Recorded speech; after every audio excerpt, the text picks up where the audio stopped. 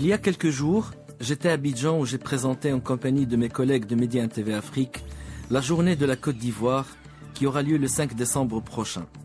Il s'agit d'une journée où l'antenne sera dédiée à mettre en lumière les projets de développement que connaît ce pays en voie d'émergence ainsi que les chantiers de co-développement que gèrent ensemble, en partenariat solide et fructueux, les Marocains et les Ivoiriens main dans la main. Ce déplacement, comme tous les autres que j'ai eu la chance d'effectuer en Afrique subsaharienne, m'a permis de constater encore une fois, avec beaucoup de fierté, que mon continent est en train d'avancer fermement sur la voie du développement grâce à une jeunesse compétente, engagée et débordante d'énergie. Ce sentiment de fierté s'est renforcé davantage quand j'ai eu la chance de rencontrer des jeunes cadres marocains qui travaillent sur place. Les échanges que j'ai eus avec eux m'ont permis de savoir qu'ils travaillaient sur des projets d'envergure avec leurs collègues ivoiriens. J'ai ainsi rencontré un jeune homme qui s'appelle Ali. Il est membre de l'équipe qui dirige le projet maroco-ivoirien de la baie de Cocody. Ce jeune homme incarne le modèle du travailleur assidu, ingénieux et dynamique. Un sourire permanent, une courtoisie naturelle et un engagement exemplaire pour le projet auquel il participe avec un très haut sens de la responsabilité. Quand on l'écoute en train d'expliquer le chantier en question, on a l'impression qu'il le vit, qu'il le porte dans son cœur.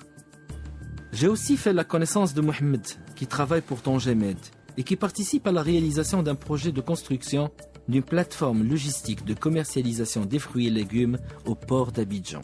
Son militantisme pour ce projet n'a d'égal que son envie de le voir se concrétiser le plus rapidement possible. Il se bat donc en permanence pour braver les obstacles et aller de l'avant. Et je pourrais citer également Hicham et Fouad de Royal Air Maroc, chez qui on découvre une mobilisation exemplaire pour que leur compagnie soit à l'écoute de ses clients et qu'elle donne toujours une image digne du royaume dont elle porte le nom.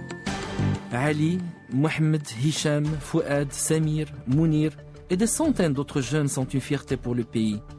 Qu'ils soient cadres managers, supérieurs, moyens ou juste des jeunes collaborateurs expatriés en Afrique subsaharienne, ils incarnent l'espoir, l'optimisme et la foi dans l'avenir du continent. Ils nous rappellent à tous que nous sommes un pays riche par ses ressources humaines et qui regorge de compétences. Ils nous rappellent aussi que la jeunesse marocaine a la réussite dans son ADN, mais elle a besoin d'être mise sur la bonne voie pour s'épanouir et aller de l'avant.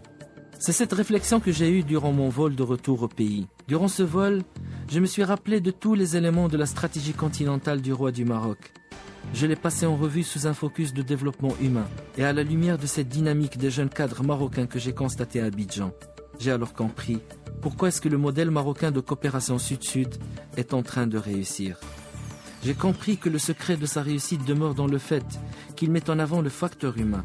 Et j'ai compris aussi pourquoi le roi Mohamed VI a placé la réforme de l'enseignement et le développement de la formation professionnelle au cœur des priorités du royaume. Il l'a fait car sans une jeunesse formée et créative, il n'y a pas de développement possible.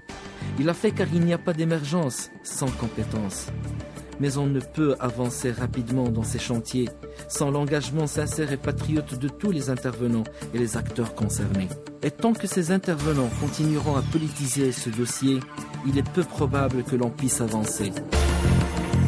Que faire alors face à des gens qui, pour des petits calculs politiciens, prennent en otage les générations futures et compromettent l'avenir de toute une nation? Telle est la question.